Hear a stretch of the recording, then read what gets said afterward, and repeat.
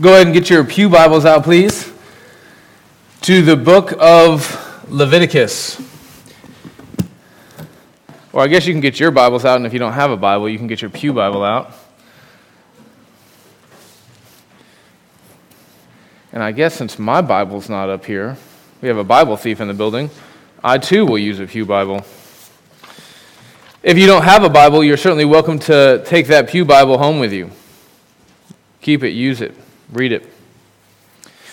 Let me tell you in advance, the service was shorter this morning by design because the sermon is going to be a little long. Not a lot long, don't worry. It's going to be a little long. Y'all with me? Yeah. Okay. There it is. I need more of that action over there. So we're going to be in Leviticus chapter 23. You should know, friends, that God has built our world with a kind of rhythm to it. You can see this rhythm, for example, in nature, when you look at the changing of the seasons. And even if you live in other climates that aren't quite as neatly divided into 4 distinct seasons as ours, you can still see a rhythm there. You know, there's more rain and less rain, and there's more snow and less greenery, and more greenery and less snow, that kind of thing. Not only does nature have a rhythm, but human beings, individuals, tend to have their own unique rhythms. You know, some people just cannot be productive in the morning. They're like a flower that just begins to open around noon time and then fully comes to blossom when some of us are going to bed. Others of us tend to rise and shine and rock and roll, and then we just sort of fade and wilt as the day goes on. You can widen out your lens a little bit from individuals to societies, and even there you can see that different societies tend to have unique flows and cadences to their lives. So in tropical regions, for example, work usually begins before the sun rises, and then it pauses in the afternoon for a nap, a siesta, and then it begins to pick back up and when dusk comes around, and then it stops right before maybe 8 or 9 p.m. when people go to bed really early. The rhythms of life tend to look very different in more developed societies where electricity and air conditioning and heating mean that the clock does not rule, it means that the clock does rule the rhythm of our lives more than Mother Nature. And all of this means, of course, that as Americans living in the 21st century, we have a unique rhythm to our lives. So my question for you in this morning's sermon as we begin is, does God care about the rhythm of our lives? Well, I think our text this morning might lead you to believe that he does. In this morning's text, I think we see that God, as he's calling his holy people Israel to holiness, he wanted their lives to have a distinct rhythm, a holy rhythm, you might say. He didn't want them to just let time slip away from them, passing the days away in a malaise of drudgery and debauchery. No, he wanted their lives to be punctuated with purpose. He wanted them to have a moral rhythm, a work and rest rhythm, a worship rhythm, and so on. And that's what we're going to be looking at this morning. So let me pray real quick, and then we will dive in.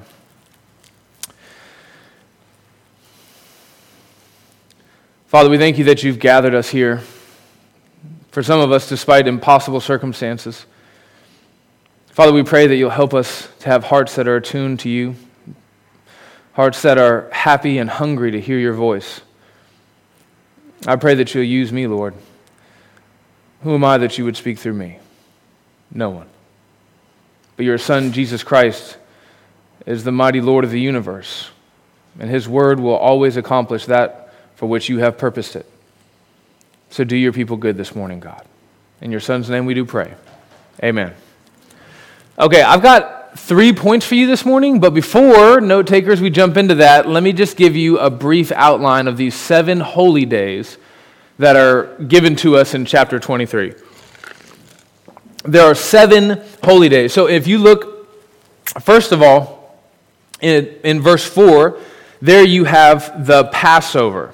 Okay, now I'm passing over. Oh man, That was brutal. I'm passing over the Sabbath. That's actually at the very beginning of the chapter. I'm jumping right. We're going to talk about that later. But the Passover in verse 4, that happened in the month of March on the 14th of the first month of the year for the Israelites, and the first month of the year for them was what we would consider the month of March. And you can see that detailed in chapters 12 and 13 of Exodus. So if you want to go back and study the Passover, you can do that in chapters 12 and 13 of Exodus. This is, of course, the night that the angel of death passed through the land of Egypt right before the God of the Bible rescued his people.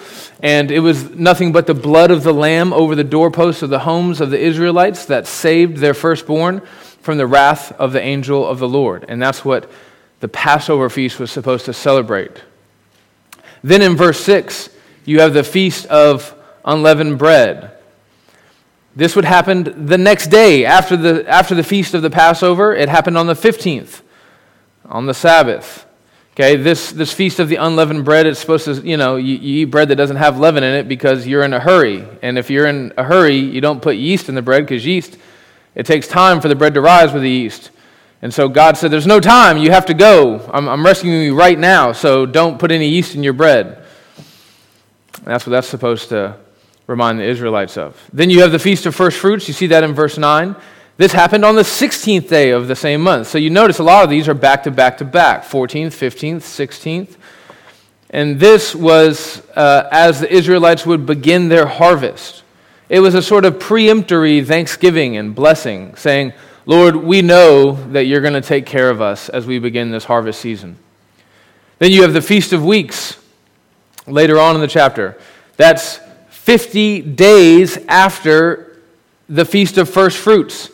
This would happen at the end of harvest. So you would begin the harvest with the Feast of the First Fruits, and then the Feast of Weeks would come after that at the end of the harvest, and it was just another dedication time, a Thanksgiving time. You would say, oh, we thanked you in advance, and now look, you did exactly what we praised you for, so thank you again.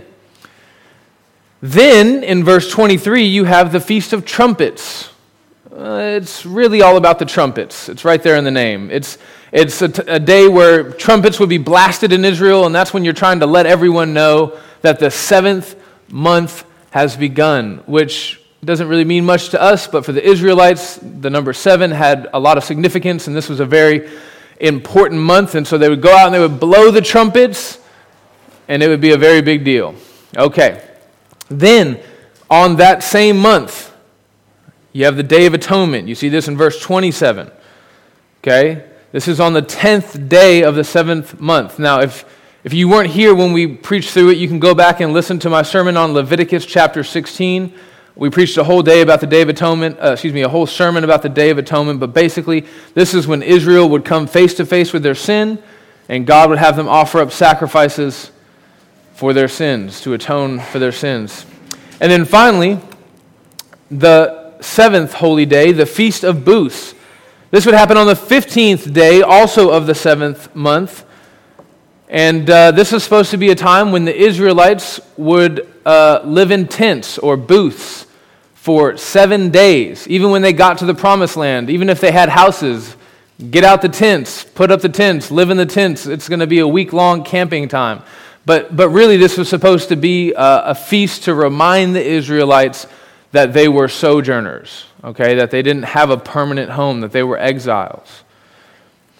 Now, these feasts and holy days that I've just outlined for you here in chapter 23, I would encourage you to go back and read about them more this afternoon, or maybe in your devotionals this week. Just read all of chapter 23, see what else you can get there. But these feasts that I've just outlined for you, they functioned as the liturgical calendar of the Old Testament, or the worship calendar for the Old Testament people of God.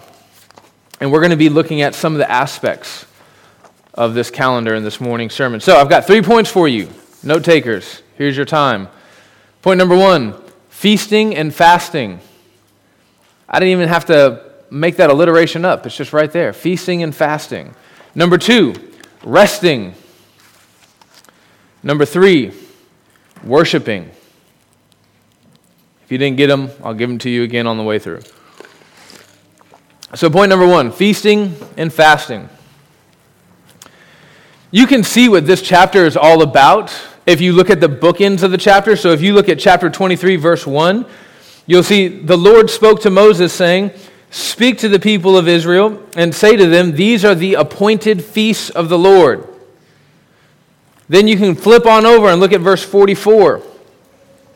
"Thus Moses declared to the people of Israel the appointed feasts of the Lord."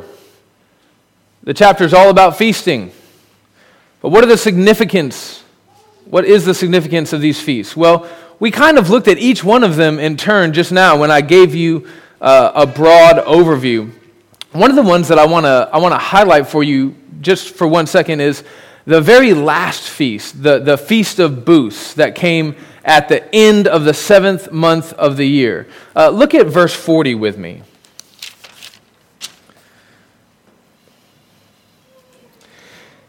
It says, "And you shall take on the first day the fruit of the splendid trees, branches of palm trees and buffs of leafy trees and willows of the brook, and you shall rejoice before the Lord your God 7 days. And you shall celebrate it as a feast to the Lord for 7 days in the year. It is a statute forever throughout your generations. You shall celebrate it in the 7th month. You shall dwell in booths for 7 days. All native Israelites shall dwell in the booths, that your generation may know that I made the people of Israel dwell in booths when I brought them out of the land of Egypt. I am the Lord your God." So this Feast of Booths was really 7 to 8 days of straight party and celebration. That was the design. It was meant to be the kind of big end-of-the-year blowout, a time for God's people to celebrate all of God's grace and all of God's good provision. It feels a little out of place in the book of Leviticus. I mean, the book of Leviticus, if you've been with us, has thus far felt heavy, dark, severe. There's been a lot of blood and sacrifice and punishing of sins, and even some of the punishing of sins have been capital punishments and cutting off of the unholy and all of that stuff. But I think it would be a mistake to view the book of Leviticus as nothing more than a dark and dreary book from a gloomy and angry God. I don't think that's what this is, friends. I think one of the things that we learn from this chapter in general and from the Feast of Booths in particular is that God wants his people to be full of joy. He wants them to be a joyful, celebratory, festive people. So much so that as God is building the rhythm of their lives, he's giving them appointed feasts, appointed times of celebration. You know, when you read the book of Genesis and you see that God forbids Adam and Eve from partaking of one tree, you tend to forget that he gave them literally every other tree to partake of for their joy. Genesis 1:29, "Behold, I have given you every plant yielding seed that is on the face of the earth, and every tree with seed in its fruit, and you shall have them for food." Amen. When we see God's condemnation of sexual sin in the book of Leviticus, we tend to think of God as an old prude. We tend to think of him as someone who doesn't want us to know any sort of physical pleasure with our bodies. But God's first command for us, his people, was that we would be fruitful and multiply. And not just for strictly utilitarian purposes either. Friends, you need to know that God is not a curmudgeon. He doesn't resent our happiness on this earth. He's not calling us out of the world and out of our sins only to have us sit around in a holy huddle throwing off an Eeyore vibe. Amen. Friends, God has created us to know joy. And it's nothing but our sin and our rebellion that has ruined that joy and put us in a position to be judged by God. It's often said that the God of the Old Testament is very dark and gloomy. People tend to view the God of the Old Testament as being angry, but then in the New Testament you see Jesus comes and he's the happy version of God. He's God who's put a smile on his face. Amen. And this thing is usually said by people who just don't have a very good understanding of their Bibles. Jesus talked more about hell and wrath than anyone else in the Bible. And then right here at the beginning of the book of Leviticus, we have a whole chapter where God is telling his people to punctuate their lives with joy and celebration. Amen. Now, when you look at the Hebrew word for feasting, you'll find that it means exactly what it means in English. Okay? It means getting together with friends and family and eating a lot of really good food, having a really good time, just having a big celebration. Deacon Steve, Brother Grant, maybe a little help here, okay, guys? Yeah. Spencer's not here. Yeah. Okay. Now, it's important to remember that the heart of feasting is not the food itself, right? The heart of feasting is the God who has provided the food for us. Feasting is a time to rest from the relentless toil of life in this fallen world, and it's also a time to enjoy all of God's many blessings like food and friends and family. And friends, when we feast, we are quite literally full of God's blessing. Now, we have to be careful here. You have to remember that not all feasting is good. We have to remember that not all feasting is godly. For example, God's people should not feast like hedonists. Now, you may be thinking, well, Sean, what is a hedonist? Or maybe you listen to a lot of John Piper and you're thinking, well, Sean, I know what a hedonist is. Well, outside of the small world of people who read John Piper and talk about Christian hedonism, historically, hedonism has just meant you live for carnal pleasure. You just live for pleasure and for pleasure alone. You know, it's the eat and drink and be merry, for tomorrow we die. Right? This is the kind of thing that Paul talks about in Philippians 3 when he says, their God is their belly. That's not how we feast as God's people, brothers and sisters. No, there should be something different about us. Our feasting is an act of worship, not indulgence. Our feasting is not me-oriented. Our feasting is other-oriented. You know, a hedonist, he feasts to indulge in as much food and drink as he can possibly fit into his mortal body. But God's people feast as a celebration of God's good provision. And we do a whole bunch of other really good stuff. It's difficult for us to appreciate the value of feasting in a society like ours, where every meal we eat could be considered a feast. You know, every time we sit down, we just stuff it in, full to the brim. And because of that, we tend to think about fasting as a spiritual discipline more than feasting. And maybe that's right. Maybe that's good for us. Perhaps we would appreciate feasting more if we committed ourselves to more times of fasting. Now, let me tell you, at the outset of this little portion of the sermon, I am not really the guy to preach to you about fasting, okay? I've done it on multiple occasions, but I'm not really the guy to talk to you about fasting, okay? That's not like the prominent spiritual discipline in my life.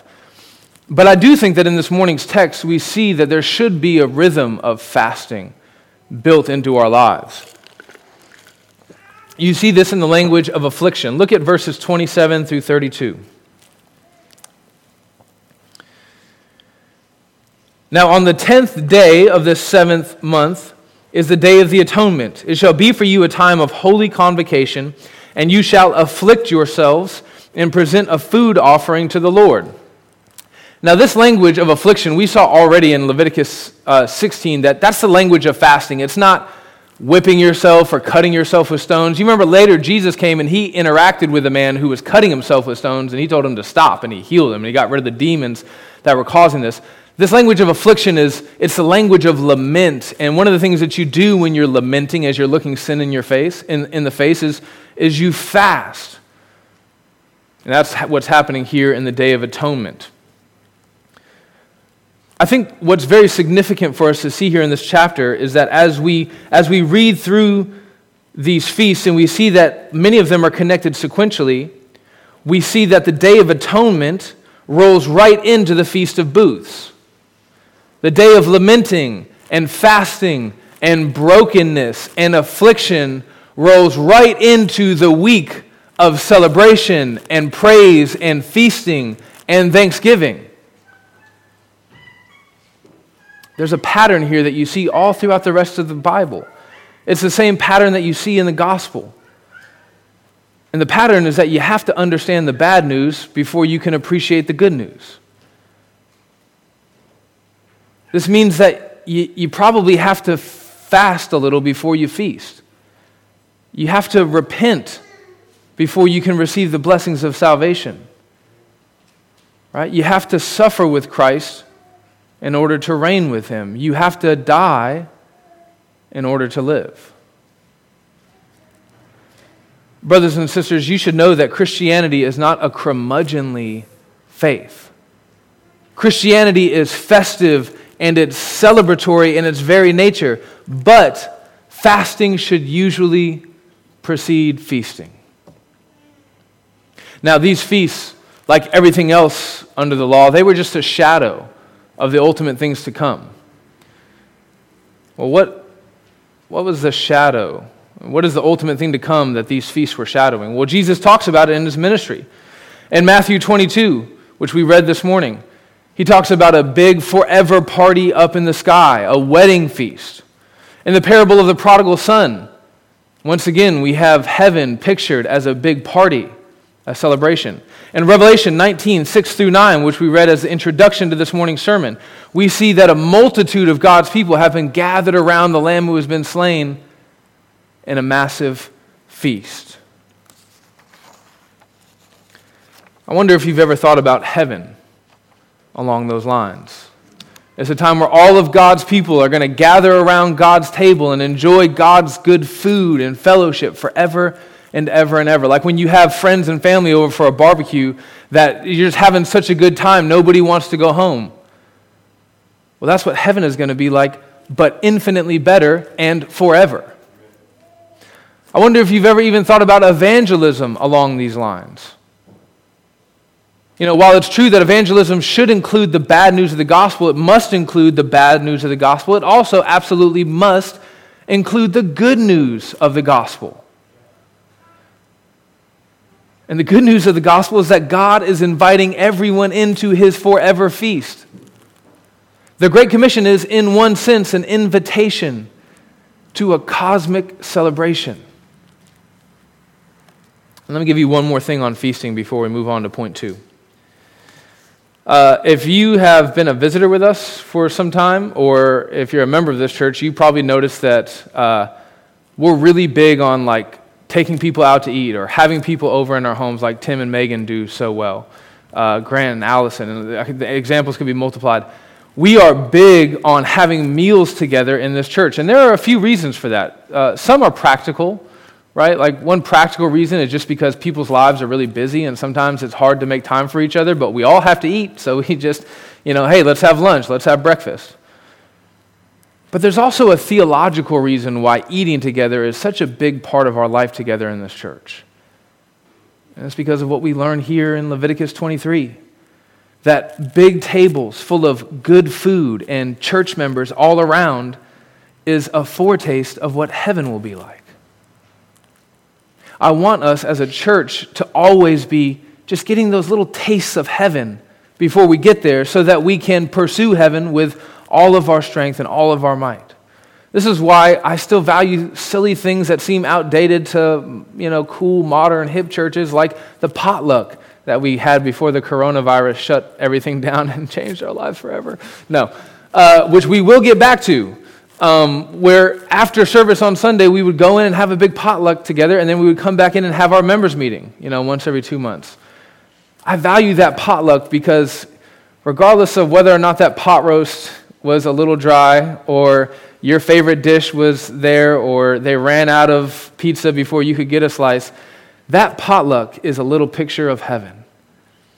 And it's beautiful. So in the spirit, brothers and sisters, of feasting with the saints, I want to encourage all the members of this church to be ready to open up your homes or fire up the grill, order takeout if you have to, look up Look up recipes for casseroles. Do people still make casseroles? You know? If you're like me and my wife, you know, Amber's just like, listen, I cannot possibly host as many people as you want to have dinner with. Then we just have it built into our budget for us to take people out. But I want to encourage every member of our church to make feasting with the saints a regular part of your life in the local church so that you can picture the gospel to the church members and to the world. Amen? Okay, point number 2, rest. Let me get right to it. Work is good. God gave it to us as a gift. Sin ruined work, and so now it doesn't feel very much like a gift. You remember how God cursed work in Genesis 3? He says, "Cursed is the ground because of you. In pain you shall eat of it all the days of your life. Thorns and thistles it shall bring forth for you, and you shall eat of the plants of the field. By the sweat of your face you shall eat bread." He doesn't say anything about like an alarm clock slamming you into reality at 4:30 in the morning, but I think that that's right in line with what the curse is here, okay? Now, the book of Ecclesiastes goes on to elaborate on this curse of work a little bit more, and there the author talks about work as a constant toil, and it says it feels like you're just kind of chasing after the wind. And yet God is kind to us. God doesn't want us to only and always know this toil, this suffering and work in this fallen world. He wants us to have reprieve from the drudgery. And so he gives us rest. In today's verses, we see that God gives his people a holy rhythm of work and rest to punctuate their lives in this fallen world. So you can see one expression of that in a weekly rhythm. Look at verse 3. Chapter 23, verse 3. It says, 6 days shall work be done, but on the 7th day is a Sabbath of solemn rest, a holy convocation. You shall do no work. It is a Sabbath day to the Lord in all your dwelling places. Now, we're going to talk a little bit more about that weekly Sabbath thing in a little bit. You should also know that this work-rest rhythm is not just on a weekly basis here for the Old Covenant people of God. God gives them a work-rest ratio throughout the entire year. So you see throughout the rest of this chapter that for each one of these holy days, there is an accompanied command to rest. You can see it in verse 24. Look there with me. "Speak to the people of Israel, saying, in the 7th month, and on the 1st day of the month, you shall observe a day of solemn rest." You can see it again in verse 39. Flip over there. "On the 15th day of the 7th month, when you have gathered in the produce of the land, you shall celebrate the feast of the Lord 7 days.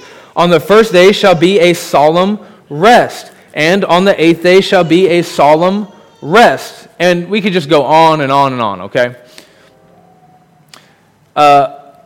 I know a lot of ambitious people that live by the slogan, "no days off."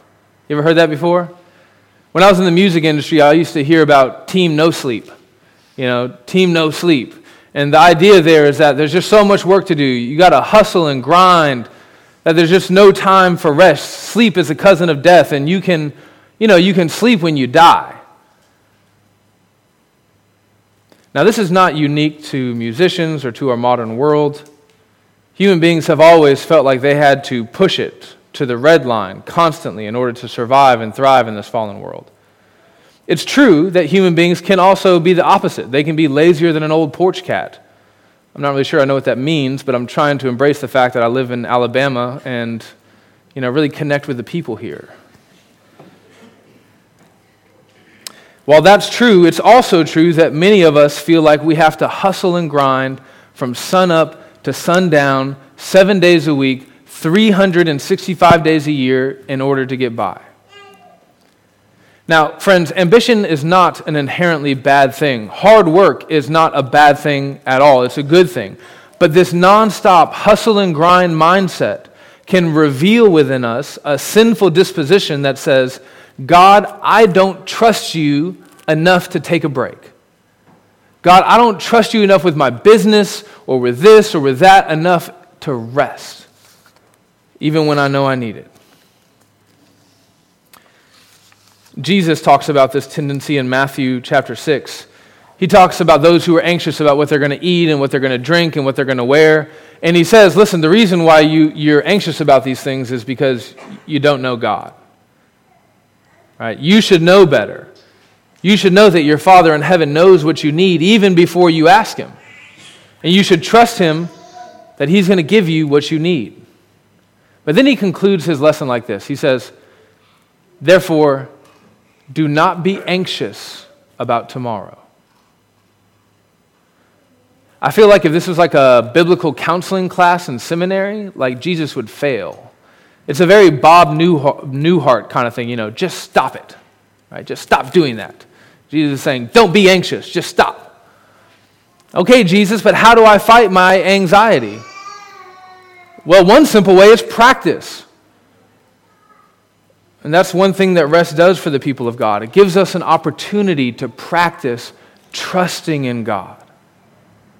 One day a week, several weeks throughout the year, God calls on us to hand Him over the reins of our lives and say, I trust you enough to rest today. I trust you so much, God. I know that you love me. I know that you're going to care for me so much that I'll rest today, and I trust that you're going to give me what I need tomorrow. Now, this is obviously not all that could be said about the Sabbath. There's a lot more that we could say, but one more thing I want to point out to you before we move on. I want to draw your attention to the wording of this command to rest. 6 times in chapter 23, God says that the Israelites must not do any, quote, ordinary work. You can look at it in verse 7. Verse 7. On the first day you shall have a holy convocation. You shall not do any ordinary work. Now this is a phrase that's repeated all throughout the rest of the chapter. Well, what does that mean, ordinary work? Why does there have to be a modifier there? Why can't it just be work? Well, I think it means that there's a kind of work that you do that doesn't actually qualify as work, but rather it qualifies as rest. Think about a Thanksgiving dinner, for example. Okay? It's a lot of work. You have to get up early, get the turkey going, peel the potatoes, start the yams, I don't know, whatever people do who make Thanksgiving dinner. It's a lot of work for a very special day. But it's not ordinary work. It's not the work that you do on a daily basis.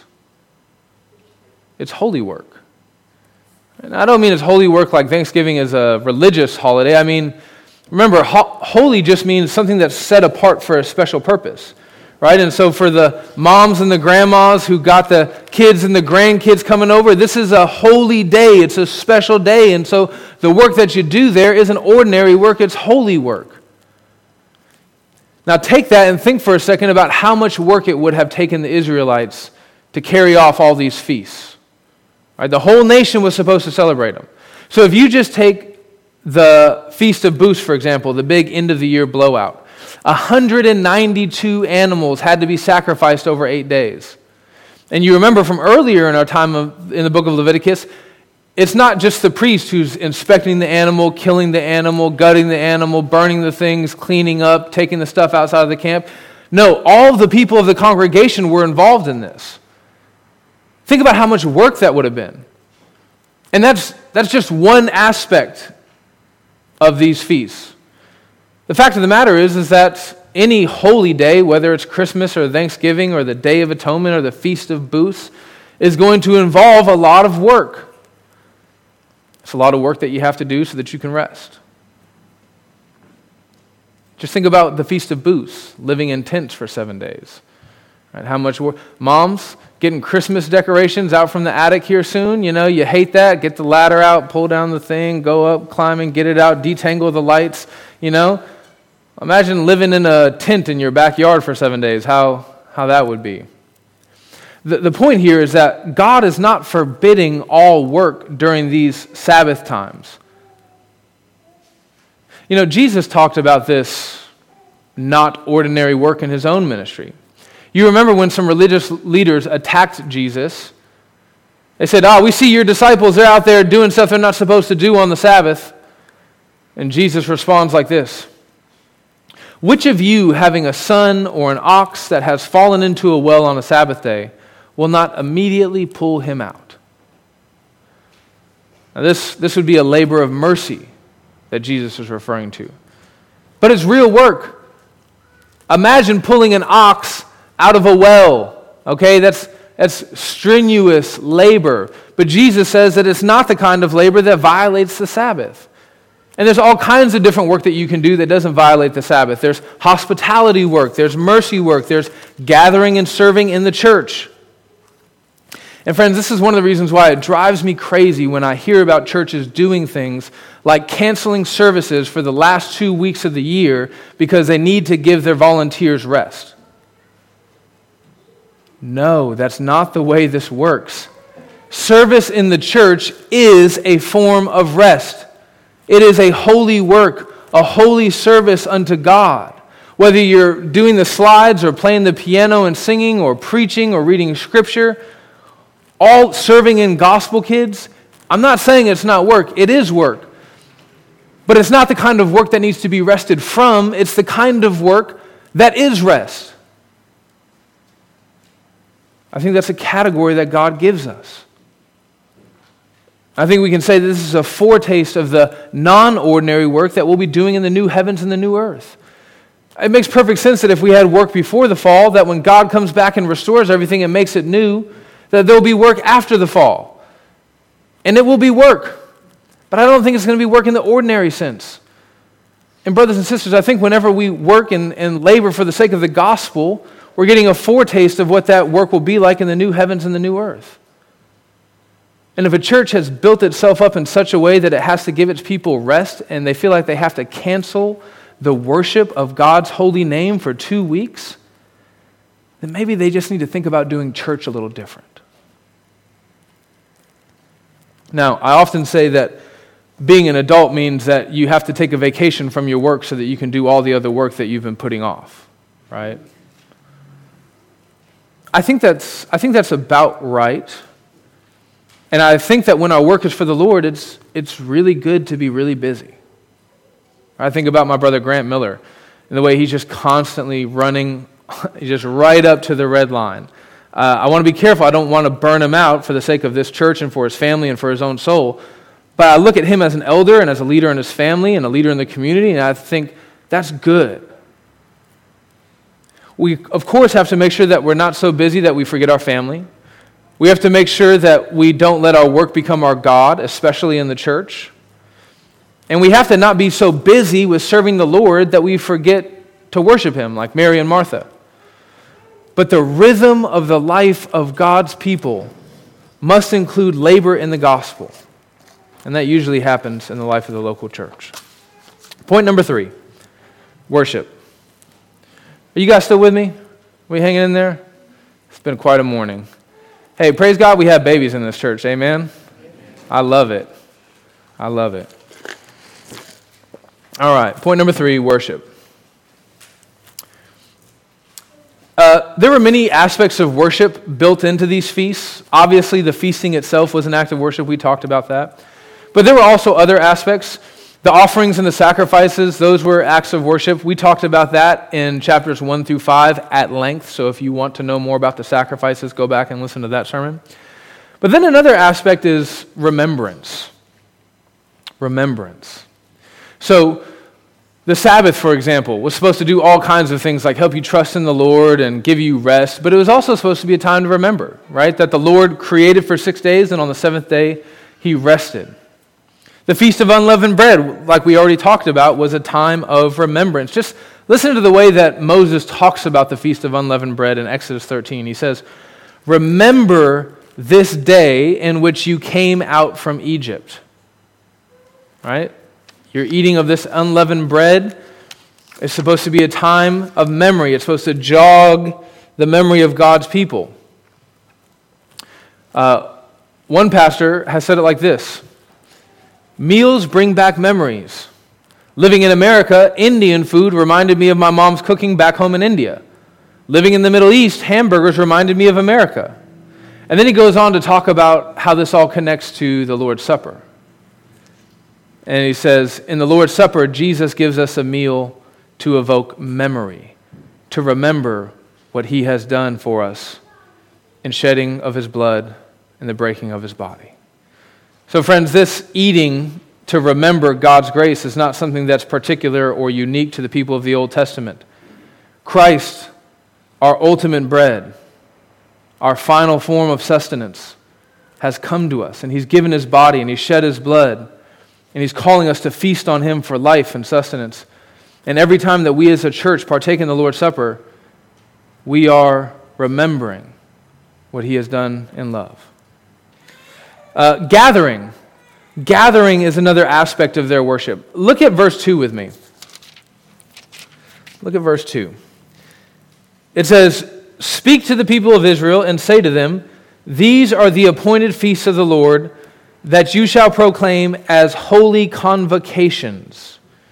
And then if you go down to verse 3 and verse 4 and verse 7 and verse 21, you'll see that phrase over and over and over again. Holy convocation. What does convocation mean? Well, it's just a fancy word that means a formal gathering. And holy in front of it means that it's a formal gathering for a very special purpose. And the purpose is worship. Okay? So what we see here is that God has designed for his people to come together as a people in one place at one time to worship the Lord. Now, it's true that there were other kinds of worship in the Old Testament. There's individual worship and family worship. You can see that in Deuteronomy 6, where you get "And these words that I command you today shall be on your heart. You shall teach them diligently to your children. You shall talk of them when you sit in your house, and when you walk by the way, and when you lie down, and when you rise," and all of that jazz, okay? It's good to worship in the home.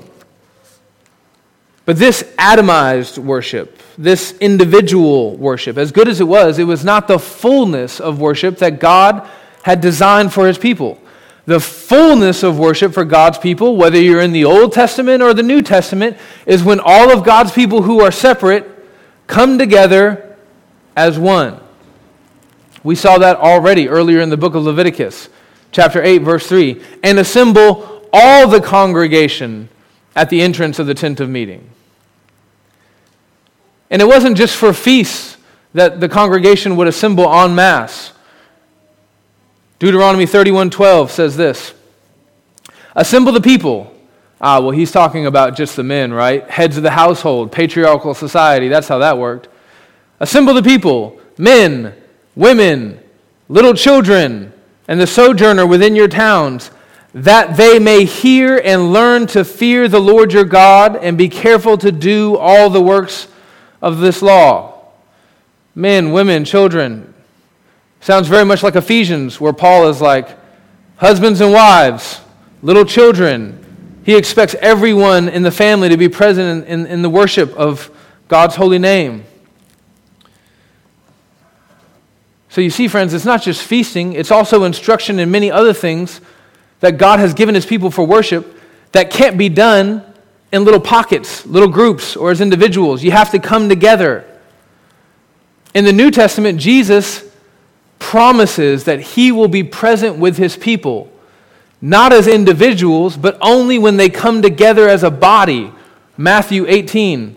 "Again I say to you, if two of you agree on earth about anything that they ask, it will be done for them by my Father in heaven.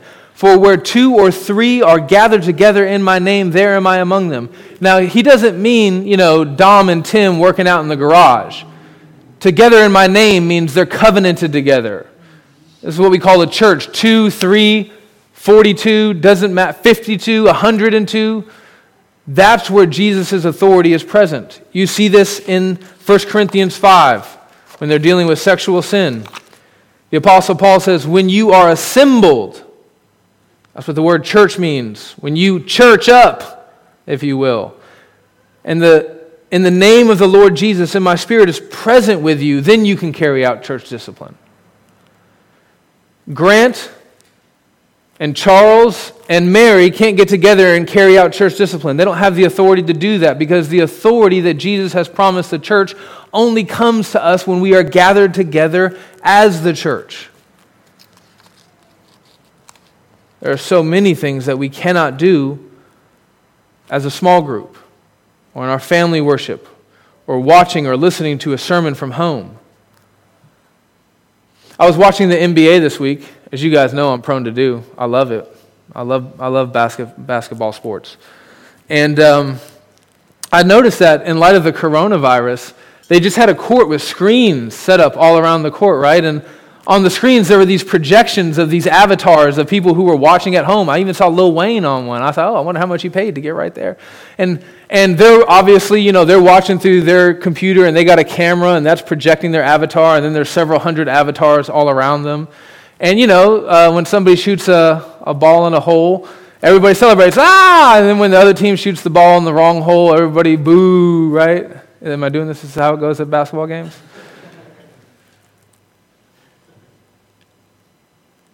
And I think if you were to ask those people, hey, what was that experience like, sitting at home in your underwear, watching the game, having your picture, zapped into a screen at the basketball game? Is that the same thing as being there?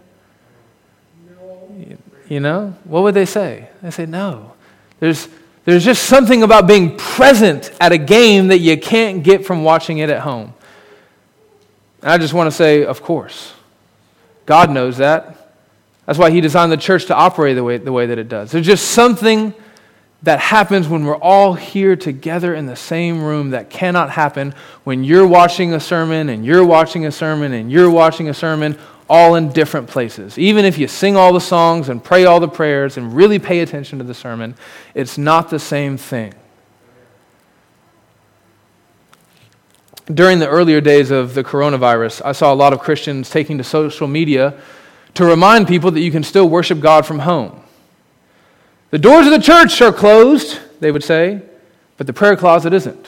You don't have to be in the building to be the church. And to that I would say, yeah, in a sense, you're right. And for a time, there may be a reason, especially during a pandemic that, at least in the beginning, we don't know much about and we're not sure how safe it is and all those other things. There may be a time where you and your family are called to worship the Lord individually, at home, not gathered. But friends, there are just so many aspects of Christian worship that we can't do at home or in a small group. That's not how God has designed the body to function. We already live in this age where Christians devalue the gathering of the body. The metaphor that I use all the time is they think that they just live in a tube that goes from them and is vacuum sealed up to God in heaven. And they think, as long as I'm doing what I'm supposed to do, I'm good with God. They don't ever think about the one another's of Scripture, the many one another's of Scripture. Then you have just a number of Christians who don't really have any strong convictions either way about the gathering. They don't see the theology of it. They don't really care, but they probably go to church because, hey, that's where their social group is, or that's where their parents are, or maybe they've just been doing it their whole life, or they don't have anything else to do on a Sunday morning.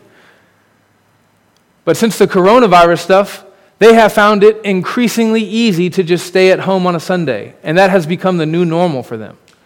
And friends, that is not good, and I'm very afraid for many Christians in our land who are just going to accept that, who are just going to accept the new normal of watching church on the internet at home on their couch. The head of the CDC has come out recently. He's gone on a bit of a tour, media interviews, articles, testifying before Congress, all of this to tell people, to tell everyone in our country that it is essential that kids get back to school. That is the head of the CDC's main message right now. That is his main priority. You have to get kids back in school. His main argument is that the risk of the coronavirus, the coronavirus risk is so low, and the risk of them not going back to school is so high that they have to get back to school. And it's not just the CDC that's saying that. It's also other people like the American Academy of Pediatrics. Well, friends, I think it's time that we say the same thing about the church. I think we know enough now. We can take precautions. I think it's time that we say, friends, we have to figure out a way to get back to gathering with the body. Now, when I say that, I'm trying to leave open 1,000 doors for different good reasons why people may not come home. If Miss Janice comes to me tomorrow and says, I've wanted to be here, nobody's forced me to be here, but I'm not comfortable being here because the numbers are on the rise, I would say, oh, that's totally fine, Miss Janice, If there's someone else who's going through chemo, I would say, okay, that's totally fine, I get it, I understand. If your conscience is differently informed than me on this matter, and you're a blood-bought believer in Jesus Christ, I think there's room for Christians to disagree. But that doesn't mean that I'm not going to push, and I'm not going to try to keep my thumb on you just a little bit so that you don't get comfortable and make that the new normal.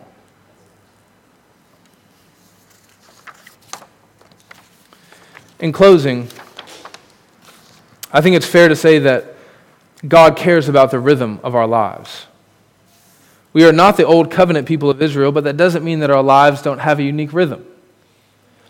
Think about the things that dictate the rhythm of your life here in America, right? You got weekends, living for the weekend. You got vacations. You got birthdays, anniversaries.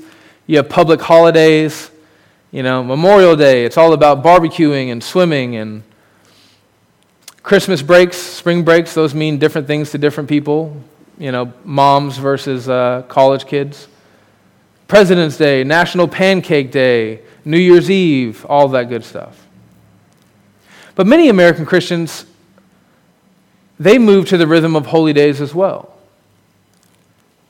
Their churches celebrate things like Good Friday and Easter and Advent and Christmas and so on. And as a member of this church, you've probably noticed that we don't move to that rhythm. You're never going to have an Easter service in this church. You're never going to have a Christmas service or a Good Friday service. We're never going to light candles for Advent, at least as long as I'm the pastor. And maybe you've wondered why. Let me tell you why. It's because there is no liturgical calendar in the New Testament. There is only the Lord's Day. Now, I'm not speaking to what you may choose to do in your own homes with your family as good traditions that you like to celebrate. That's certainly fine. I think that that's even a good thing in many ways. But in the church, we do not celebrate these days because there is no liturgical calendar. In the Old Testament, there very clearly is a liturgical calendar. You, my people, will celebrate these holy days for this reason and that reason and this reason and that reason.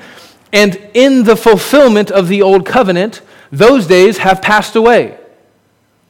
And there are no more liturgical days for the people of God.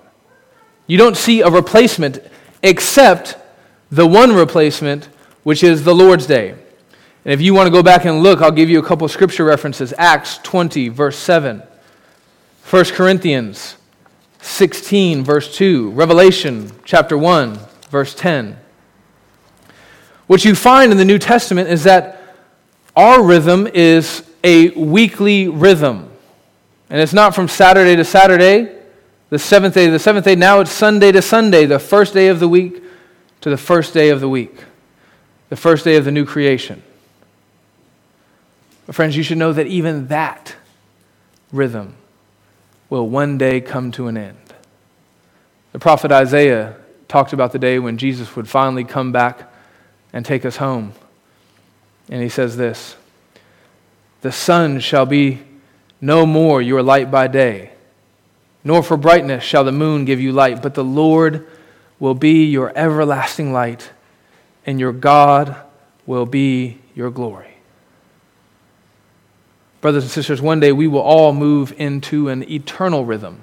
And I don't know what's going to dictate the pace of our lives in the new heavens and the new earth. If the sun isn't shining and the moon isn't glowing, and if that's not how we punctuate our experience of time, I don't know what it will be, but I know that it will be glorious for those who know the Lord. But I'm very much afraid of what it will be for those who do not know the Lord. If you're here this morning and you don't know God, I want you to consider your eternity. If you haven't trusted in Christ for your salvation, and you're just going through this lifestyle, this rhythm of suffering and pain and sorrow and hopelessness, and it feels like every time the sun goes down, your life gets darker, and every time it rises up, it's just another day of dread. If that's your experience of life in this fallen world, I want you to know that it does not have to be that way. You can turn to Christ. You can receive His love and His joy and His peace. And you can have a holy rhythm of love and joy and peace in this life. And then when you close your eyes, you will only know love and joy and peace forevermore. Let's pray. Father, thank you for loving us. Thank you for communicating with us. Thank you for being a God who is not silent. Father, we pray that you would help us to have a holy rhythm to our lives. Help us to love you more. Amen.